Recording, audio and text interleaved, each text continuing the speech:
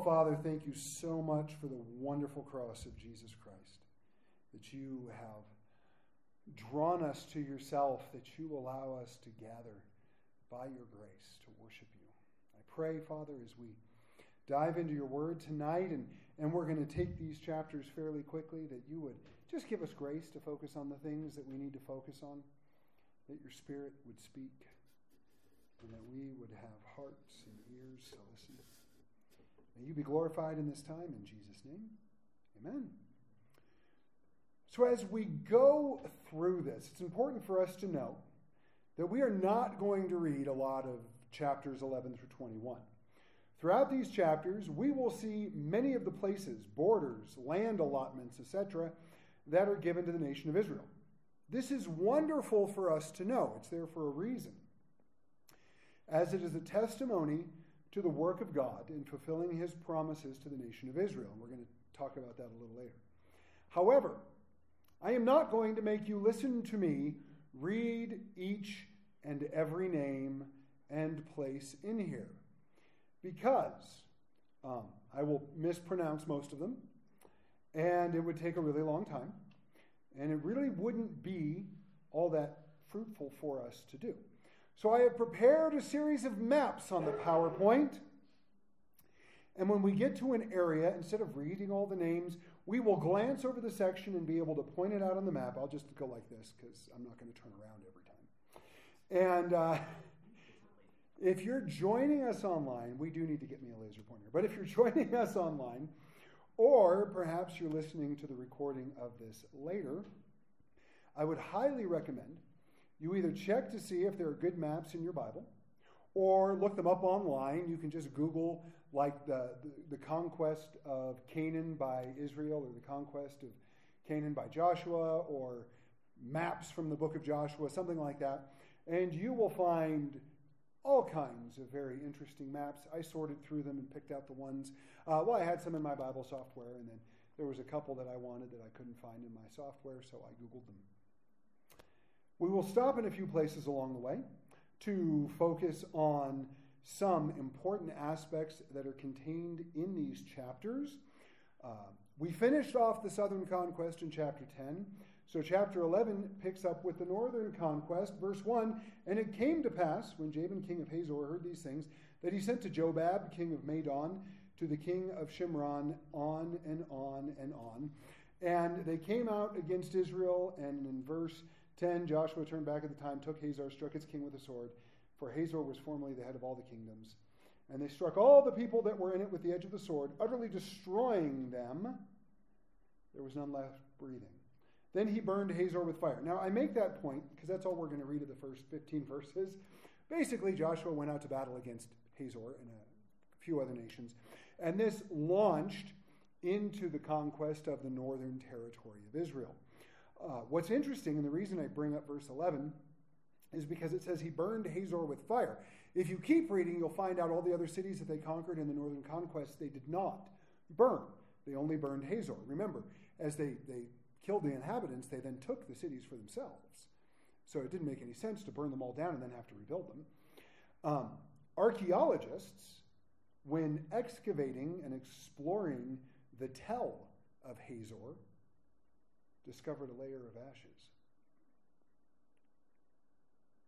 because Hazor was burned with fire. So it gives us some really neat archaeological evidence.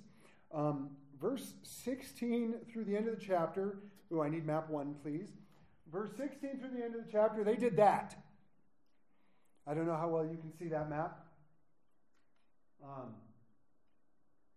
But it shows the routes they took on the northern conquest of Israel.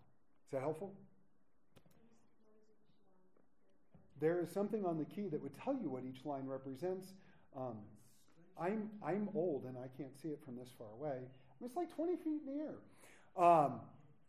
Like I said, good Bible map. Feel free. You're welcome to go up there and look. The red arrows didn't go up. So yeah, the arrows are the route they took. So if you read all of chapter 11, the routes that are up there are described for you, and the various cities that are pinpointed, which are really hard to see. I guess I should have put it up on the screen before I just said, you guys will be fine. It looked great on my laptop when I was 2 feet away. But yeah, that's the route they took. Now, one thing I do want to point out is verse 20, because verse 20 says, "For it was of the Lord to harden their hearts that they should come against Israel in battle, that he might utterly destroy them, and that they might receive no mercy, but that he might destroy them as the Lord had commanded them." So remember, the inhabitants of Gibeon made peace, but nobody else did. All the other nations just decided, all right, we're going to try to take out Israel before they take us out. And the Lord hardened their heart into it. Remember when we were in the book of Exodus, just like with Pharaoh, the Lord confirmed them in their decision, right? Pharaoh hardened his heart, and then God hardened Pharaoh's heart. They had chosen to follow idols. They had chosen to follow these detestable practices, and God was sending Israel in to judge these people for these practices, and so God hardened them in the choice that they had already made so that they would go to war. Now we get up to verse 23, it says, "And Joshua took the whole land, according to all that the Lord had said to Moses, and Joshua gave it as an inheritance to Israel according to the divisions by their tribes. Then the land rested from war." So the chronological order of Joshua is suspended for the next 10 chapters. In the next 10 chapters, we will see the details of how the land was allotted, right? Joshua gave it as an inheritance to Israel according to their divisions by their tribes. That's what's now going to be described in detail over the next 10 chapters, much of which we are going to scoot right by. Could you go to the next map? Chapter 12 picks up, these are the kings of the land whom the children of Israel defeated and whose land they possessed on the other side of the Jordan. So these are the kings conquered by Moses. Sihon and Og, king of their land. These were given to Reuben, Gad, and the half-tribe of Manasseh. I'll have another map a little bit later that will show that again. You could go to the next map. In verses 7 through 24, we have a list of all the kings conquered by Joshua. And so basically what that is the extent of the conquest. All the land that is in the greenish area is all that they conquered. And if I remember correctly, it says in verse something or other, 31, yeah, you were whispering that to me, thank you, that there were 31 kings in all. And they had great names, like Jarmuth and Lachish and Eglon and Gezer and probably Gezer, but I want to call him Gezer, and Ormah and Arad and Libnah and Lasharon, and this is why we're not reading all of this. Chapter 13. Now, don't go to the next slide just yet, because chapter 13 opens with, "Now Joshua was old, advanced in years, and the Lord said to him, 'You are old, advanced in years.'" Thanks, Dad. "And there remains very much land yet to be possessed." Now, through a careful search of the internet, I was able to find a picture of Joshua, old and advanced in years.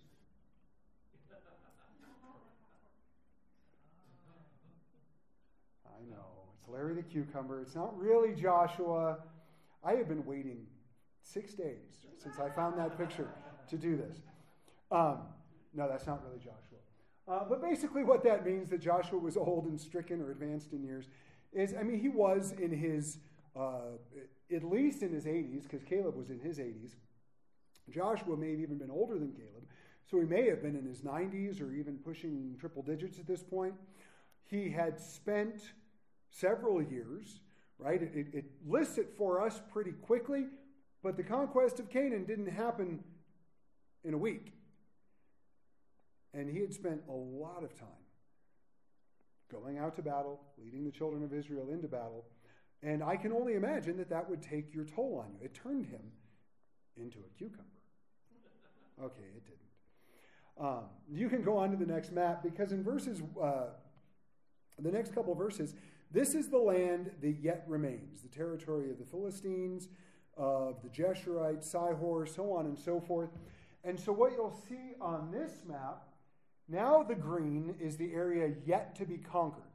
The red is the area they had, and the green was the area yet to be conquered. That was all land that was supposed to be given, or not supposed to be, that God had given to the children of Israel. And as you read, right, how many times as you read the Bible did they have problems with the Philistines? Did they ever kick them out of the land?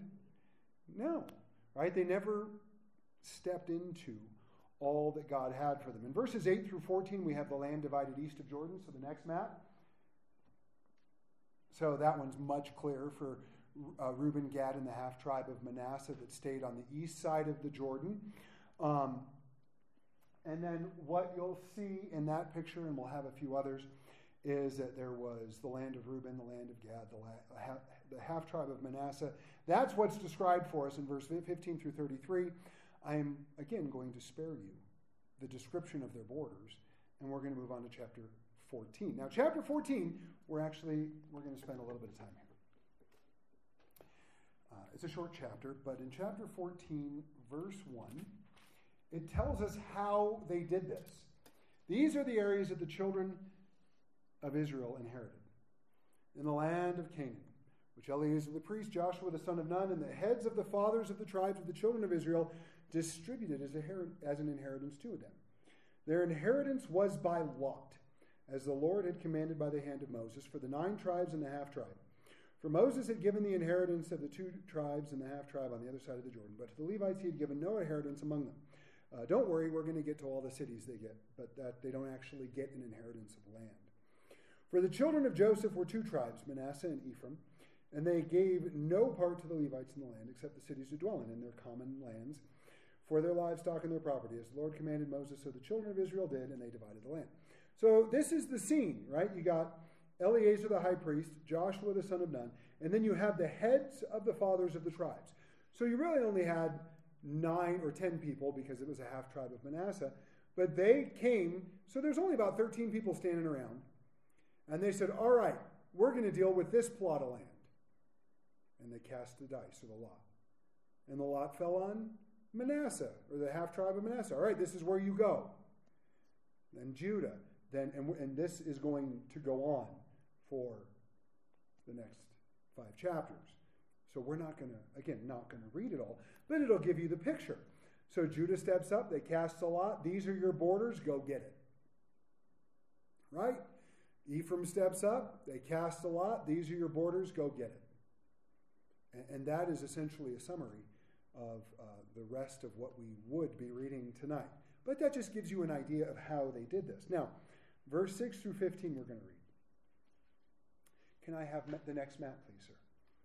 Then the children of Judah came to Joshua in Gilgal, and Caleb, the son of Jephunneh, the Kenizzite, said to him, you know the word which the Lord said to Moses, the man of God, concerning you and me in Kadesh Barnea. I was 40 years old when Moses, the servant of the Lord, sent me from Kadesh Barnea to spy out the land, and I brought back word to him as it was in my heart. Nevertheless, my brethren who went up with me made the heart of the people melt, but I wholly followed the Lord my God. What a great testimony. I wish I could say that I have wholly followed the Lord my God, and I know there have been times where I have not, but Caleb could say it. So Moses swore on that day, verse 9, saying, surely the land where your foot has trodden shall be your inheritance and your children's forever, because you have wholly followed the Lord my God. Now Moses gives him that testimony. And now behold, the Lord has kept me alive, as he said, these 45 years. So that'll give us really the clue. They were 40 years before they entered the land. So at this point, they've been conquering the land for give or take 5 years. This makes, it's going to say it in a minute, this makes Caleb 85, and we don't know if Joshua was older or younger. So imagine being in your 80s and spending 5 years on foot going to war. I can imagine that would turn anyone into a cucumber. And now, behold, the Lord has kept me alive, he said, these 45 years. I already read that. Ever since the Lord spoke his word to Moses while Israel wandered in the wilderness. And now, here I am this day, 85 years old. And yet, I am as strong this day as on the day that Moses sent me. Just as my strength was then, so now is my strength for war, both for going out and for coming in. Now, therefore, give me this mountain.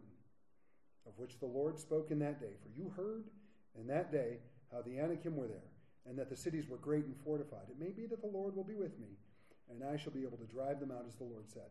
And Joshua blessed him and gave Hebron to Caleb, the son of Jephunneh, as an inheritance.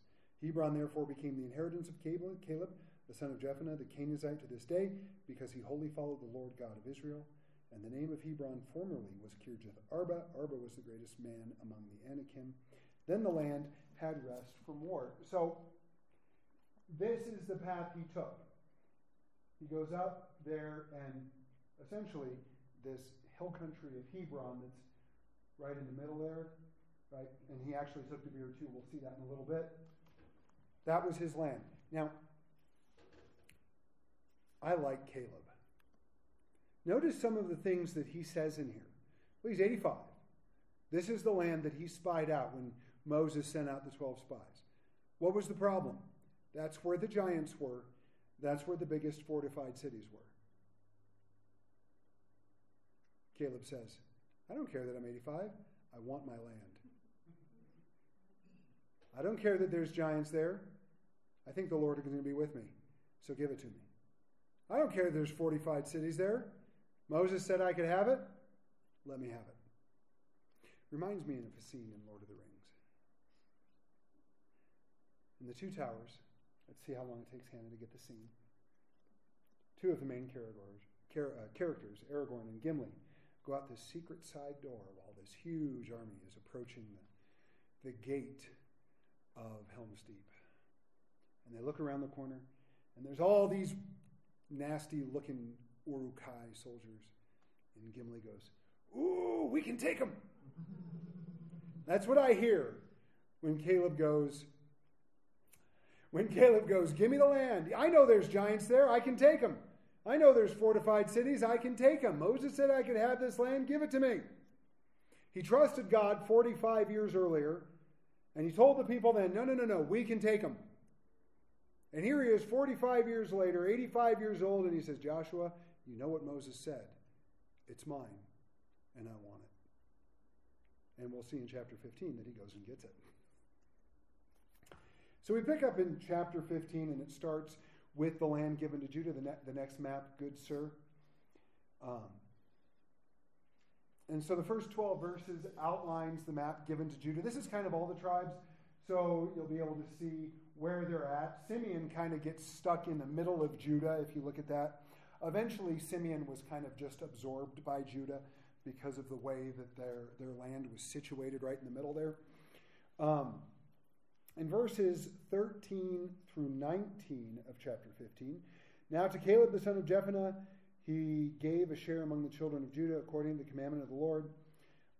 And so Caleb drove out the three sons of Anak. So there were still three giants left. This is verse 14. Sheshai, Ahiman, and Talmai, the children of Anak. Then he went up from there to the inhabitants of Debir. Formerly the name of Debir was Kirjath Sepher. And Caleb said, he who attacks Kirjath Sepher and takes it, to him I will give that girl, Achsah, my daughter, as wife.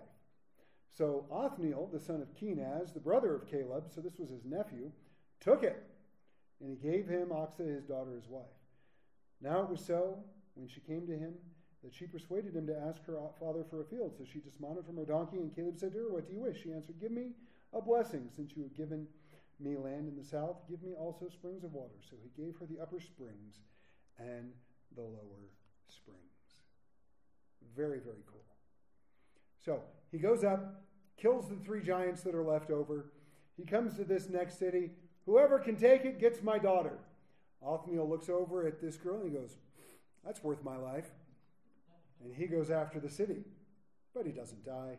He takes it. He gets the girl. The girl says, hey, can I have some water while you're at it? And Dad says, of course, baby, whatever you want.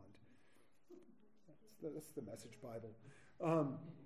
But she gets it. Now in verse 20 through 63, which we're not going to look at, there is a very long list of all the cities in the territory of Judah. One thing you would note, if you read all 43 of those verses, is that the city of Jerusalem is not among them. Judah did not take Jerusalem during the conquest of the land. We talked about this before. They did not take Jerusalem, or Israel didn't get Jerusalem until under David's rule. So even under Saul's rule, even under all the judges, they never took Jerusalem. Under David's rule, David conquered Jerusalem. And actually, the way he did it is there was a water tunnel. It's kind of interesting. Eventually, Hezekiah mined a tunnel because it was through rock to bring water under the city walls in case Jerusalem was ever sieged. Before that, what they actually did was they had, I don't know what the word for it would be, because it wouldn't be a well, but it was a shaft. I guess that would be a word, that went down to a spring of water so they could bring water up by buckets. Joab climbed up that shaft at night, got in and got the gates open so David and his army could get in. But we'll get that in 2 Samuel, if I remember correctly. Chapter 16. You ready? In the 10 verses that comprise chapter 16 are all the land given to Ephraim and Manasseh. It's still the same map, but it's the land given on that side, on the west side of Jordan, to Ephraim and Manasseh. You'll see that Ephraim's kind of that little purpley area in the middle. Manasseh got quite the big plot of land. Chapter 17, all 18 verses of chapter 17 are more of the land that's given to Manasseh and more of the land that are given to Ephraim and Manasseh. So if you look at the map right there, that is basically what is described in chapter 17. Chapter 18. I told you we'd go quick. Chapter 18. Can I have the next map, please, sir? Then the children of Joseph spoke to Joshua. So the children of Joseph would, of course, be Ephraim and Manasseh. No, that was chapter 17. Chapter 18, verse 1. Now the whole congregation of the children of Israel assembled together at Shiloh and set up the tabernacle of meeting there, and the land was subdued before them. And there remained among the children of Israel 7 tribes which had not yet received their inheritance. And Joshua said to the children of Israel, How long will you neglect to go and possess the land which the Lord God of your fathers has given you? Pick out from among you 3 men for each tribe, and I will send them. They shall rise and go throughout the land, survey it according to the inheritance, and come back to me, and they shall divide it into 7 parts. And it goes on from there. So the tabernacle is set up in Shiloh. And so Shiloh there is smack dab. Well, that's not true. Shiloh is in kind of the northeastern portion of Ephraim. That was the first place the tabernacle was set up in the land. And that becomes more important as we get into the book of Judges that it's there, because it returns the Shiloh and things that are going on in Shiloh, even all the way up into 1 Samuel. A lot of stuff will happen up there, but that gives you kind of an idea of where it's at. But Joshua looks at these 7 tribes and goes, What are you doing? I've told you where your borders are. Why haven't you gone to get your land? They were just kind of hanging out in Shiloh by the tabernacle, hanging out with Joshua, hanging out with all the other, right, all 7 tribes. They were just kind of, they were chilling, right? What was it, 2 million people, 1.8 million? I don't know, right? At least 3 million people went into the land. So if 7 out of the 9.5 tribes, or even if you did 7 out of 12, it's still over half, at least 1.5 million people, they're sitting there. Joshua goes, I've given you the land. It's been divided. You know what your borders are. Go get it. In verses 5 through 10, he casts lots for the remaining land. The end of the chapter, we'll get there in just a moment. But and this is a great question for all of us. Just like they had the Gibeonites among them, and Judah didn't get rid of them. And then you have the Jebusites in Jerusalem, which becomes a huge problem for them. We'll see that all in the book of Judges. All of this became a stumbling block for them. But the question is, why don't you go get what God has given you? Now, I ask that question knowing full well that I am one of those 7 tribes too. I know that there are things God wants from me. I know that there are aspects of who I am as a person that do not always please him. I know, just like anybody else, well, I'm still a sinner. And that's not an excuse, it's just the truth. And I think the question that Joshua asks is a question we have to ask ourselves. Why? Is it because I'm comfortable in my sin? Is it because I don't want to go through the pain of growing into what God wants for me? Is it because I'm lazy? Is it because, right, ... You got to enter your own reason. But God wants to do great things in all of our lives. God has created us uniquely to be the person that he had envisioned when he made us. And he knows what that looks like. And what keeps us from it. It's not him. He doesn't hold us back from it. He had already given them the land. They just had to go take it. He's already given us everything he wants for us. And now there may be some timing issues and growing to do. And so I'm not saying if you're perfect tomorrow, you'll get everything, because you're not going to be perfect tomorrow. But what I'm saying is God wants us to walk into the victory that is ours. Now in verses 11 through 28, we have the land given to Benjamin. So the next map, sir. It just goes back to this map. And then in chapter 19, could I have the next map? I just kind of like that one. I felt the colors were a little more contrasting. So the end of chapter 18 is the land of Benjamin. Chapter 19, we have Simeon, Zebulun, Issachar, Asher, Naphtali, Dan. And then in the last couple verses, we have Joshua's inheritance in Ephraim. Now, the reason I say that, can you go to the next map? I think I missed one in my notes. Nope, go back. In Ephraim is where Joshua, in the last couple verses of chapter 19, you have Joshua's inheritance in Ephraim. Verse 49, when they had made an end of dividing the land as an inheritance according to their borders, the children of Israel gave an inheritance among them to Joshua the son of Nun. According to the word of the Lord, they gave him the city which he asked for, Timnath-Serah, in the mountains of Ephraim. And he built the city and dwelt in it. These were the inheritance which Eleazar the priest, Joshua the son of Nun, and the heads of the fathers of the tribes of the children of Israel divided as an inheritance by lot in Shiloh before the Lord at the door of the tabernacle of meeting. So they made an end of dividing the country. Now, here's the problem. Try as I might, I could not find a map of Timnath-Serah. Right? I take that back. I do know where it's at, so I'm going to point it out kind of. But the reason I couldn't find it is the map that I found was super blurry and turned out really bad. So what I did is I put this map up here, and if you look at the word Ephraim, Timnath-Serah would be right under the R, give or take, which is where Joshua settled. So you have Hebron a little bit to the south where Caleb settled. Then you have Timnath-Serah, so a little bit northwest of Bethel, which is where Joshua settled. So we get to chapter 20. You guys, 11 chapters. It's not going to happen. Oh, it's happening. Chapter 20. In the first 9 verses, you can go to the next map, good sir. There it is. In the first 9 verses of chapter 20, they rehash the law concerning the cities of refuge. And remember, the cities of refuge were for a person who unintentionally killed somebody. So someone who committed manslaughter instead of murder. 2 people are going out to chop wood. I swing my axe back to bring a stroke down on the log I'm working on. The axe head flies off, hits Aaron in the head, and Aaron's gone. And, but Aaron's really good friends with Adam. So Adam decides he's going to be the avenger of blood, and he starts chasing me. Now, I run to a city of refuge. Once I get in there, the elders will basically give me a trial and go, oh, no, this was an accident.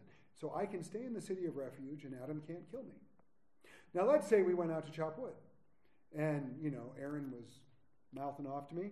So when he wasn't looking, I hit him in the head on purpose with the axe. Adam finds out, chases me to a city of refuge. The elders give me a trial. Oh, no. This was on purpose. They throw me outside the city, and Adam gets to kill me as the avenger of blood. But the whole purpose of the city of refuge was for the unintentionally if you unintentionally killed somebody. And so we've read about this before. It's been reviewed several times. And they established 6 cities. They are the green dots on this map. Kadesh, Shechem, Kirjath Arba, Bezer, Ramoth, and Golan. 2 on the east side of the Jordan, or 3 on the east side of the Jordan, 3 on the west side of the Jordan. And I don't know how well you can see the green dots, but if you look at them, south, central, north. So they were arranged in such a way that anybody could get there, theoretically. Unless, if it was me and Aaron was the one chasing me, he'd probably catch me and kill me before I got to the city of refuge. The other way around, Aaron's probably going to get there before I catch him, so... But they did that on purpose, and if you remember back from Deuteronomy, the Levites, because the cities of refuge were cities where the Levites lived, the Levites had to maintain the roads into the cities of refuge so that a person could flee there without obstruction if indeed they were innocent. Now I do want you to notice verse 2 of chapter 20. Speak to the children of Israel, saying, appoint for yourselves cities of refuge, of which I spoke to you through Moses. This means the first 5 books of Moses were written down, because the cities of refuge are mentioned in multiple of the first 5 books. So, and you do have to remember, of course, from our perspective, it's multiple books. For them, it was one scroll. Genesis through Deuteronomy was one book. But whatever the case was, it was written down for them, and they were expected to know and follow God's word. Keep in mind also, the cities of refuge are a picture of Jesus Christ, because he is our refuge. We flee to him for refuge. It's in him that we're safe. It's in him that we're safe. It's in him that we abide, and it's in him that we're safe. John 15 speaks to that. Now, chapter 21. We've made it through 10 chapters of the Bible in 32 minutes. We're going to spend a little bit of time here as we close. Not in the first 42 verses. We have another map. Here, the dots in red are the cities of refuge. All the green dots are, once again, these are all the cities given to the Levites. 48 cities in all. Remember, the Levites would receive no inheritance in the land, for the Lord was their inheritance. So 6 of them were cities of refuge that we just talked about. And the 3 families of Levi, Kohath, Merari, and Gershon, were then given 48 cities and 1,000 cubits of land around each city for their animals to graze on. But they were not given an inheritance in the land, because the Bible tells us the Lord was their inheritance.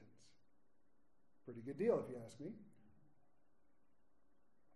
But they split it up evenly among the tribes, so each of the tribes had to give up X number of cities.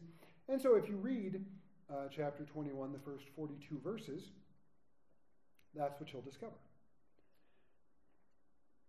Now, there's one thing I want to note. Actually, there's 2 things.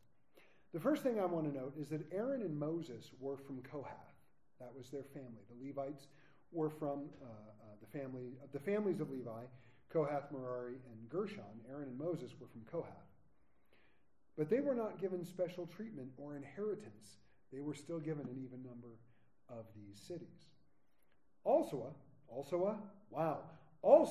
Joshua. There you go. Also, Joshua did not set up a special inheritance for his descendants, although he could have. But he didn't, and I appreciate that. Because Moses, Aaron, Joshua, they kept a level of equality among the tribes. Also worth noting that if you were to look at this map closely and then pay really close attention to the cities that were given to Kohath, all the cities of Kohath were near Jerusalem, where the temple would eventually be. Now, the tabernacle's in Shiloh, but 100, 150 years, the temple would be in, it's longer than that. It's more than that. I'm trying to think of how long the book of Judges is. I think it's 430 years. But anyways, eventually, the temple would be in Jerusalem. So the family of Kohath, from whom the high priest would come, they needed to be close to Jerusalem because that's where they would work. So God, even ahead of time, was cutting down their commute. Verse 43, and we're going to read these last couple verses, and then I've got a few things to share. I have one more map, but don't go there yet, I think. Verse 43 of chapter 21. So the Lord gave to Israel all the land of which he had sworn to give to their fathers, and they took possession of it and dwelt in it.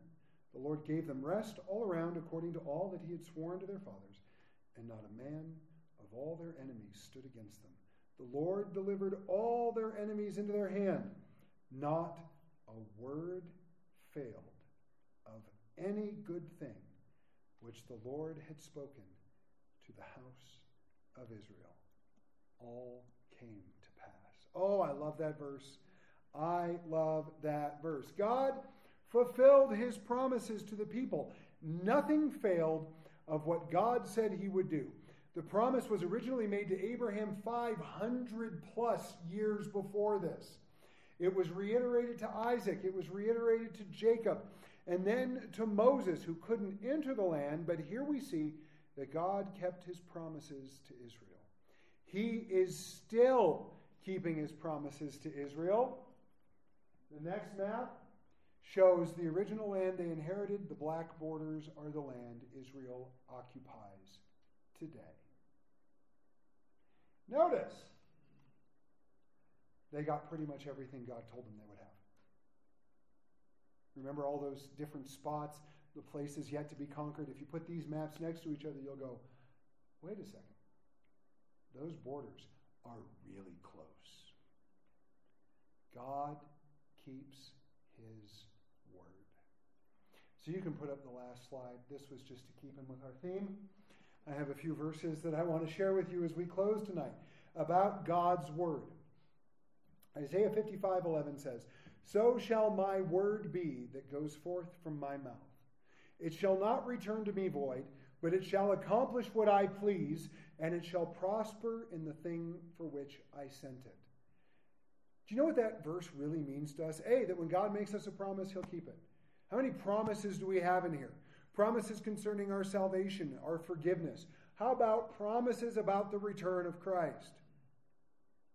What that also is a promise to us that when we share God's word with people, maybe it's by giving them a tract, maybe it's by reciting John 3:16, maybe it's by simply telling them that God loves them and wants them to know his son and be saved. However it is that we share his word, God is going to use it. It will not return to him void. It will accomplish what he pleases, and it will prosper in the thing for which he sent it. Well, you might say, but that's Isaiah 55:11. That's Old Testament. That's a long time ago. Jesus said in Matthew 24:35, "Heaven and earth will pass away, but my words will by no means pass away." So Jesus said, you want to know all the stuff that I said? All the stuff that's written in the Old Testament?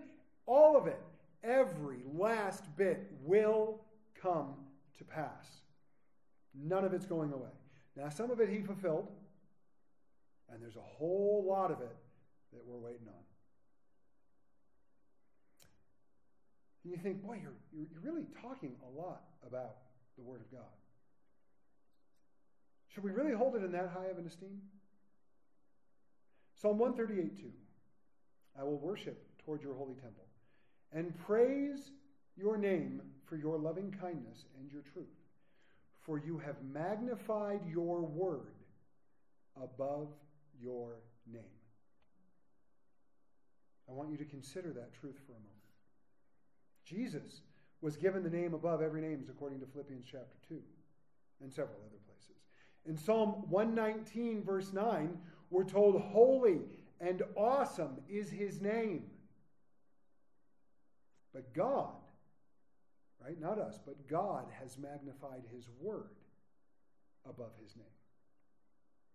Now, I'm not telling you that we should worship this book, right, the leather and the pages that comprise it, but the truth that it contains. God has magnified that truth even above his name. Proverbs 18:10 says, "The name of the Lord is a strong tower. The righteous run to it and are safe." Yet he honors and magnifies his word above his own name and tells us that his word will never fail. Now, with that being the case, what should we do with this book? Well, we should study it. We should cherish it. We should memorize it. We should meditate on it. We should obey it. We should proclaim it. We should believe it, trust it, hold to it, because it is the very word of God.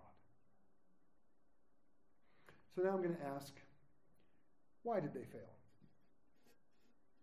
Because we know, right? We have hindsight. We have that whole 2020 hindsight. We know the next 500-600 years of Israel's history. They never claimed all the land that was given to them. And they failed to the point that God used the Assyrians for the northern kingdom and the Babylonians for the southern kingdom to expel them from the land. So the question is, why? And I want you to turn with me, please, to Hebrews chapter 4. Now, we're going to study this when we get to the book of Hebrews once we're done with James on Sunday mornings. But Hebrews chapter 4 tells us why and gives us a warning so that we don't suffer the same fate. Therefore, since a promise remains of entering his rest, let us fear lest any of you seem to come short of it. For indeed the gospel was preached to us as well as to them, but the word which they heard did not profit them, not being mixed with faith in those who heard it. For we who have believed do enter that rest, as he has said, so I swore in my wrath, they shall not enter my rest. Although the works were finished from the foundation of the world. Verse 4. For he has spoken in a certain place of the seventh day in this way, and God rested on the seventh day from all his works. And again in this place, they shall not enter my rest. Remember, as this was being written, they didn't have chapter and verse yet. Since therefore it remains, verse 6, that some must enter it, and those to whom it was first preached did not enter because of disobedience. Again he designates a certain day, saying in David, today, after such a long time, as it has been said, today, if you will hear his voice, do not harden your hearts.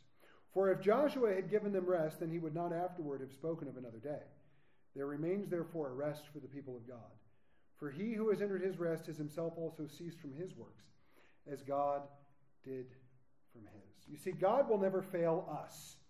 However, it is possible for a promise of God to not come to fruition in our lives because we fail to enter that promise or to claim it. Consider the promise of salvation.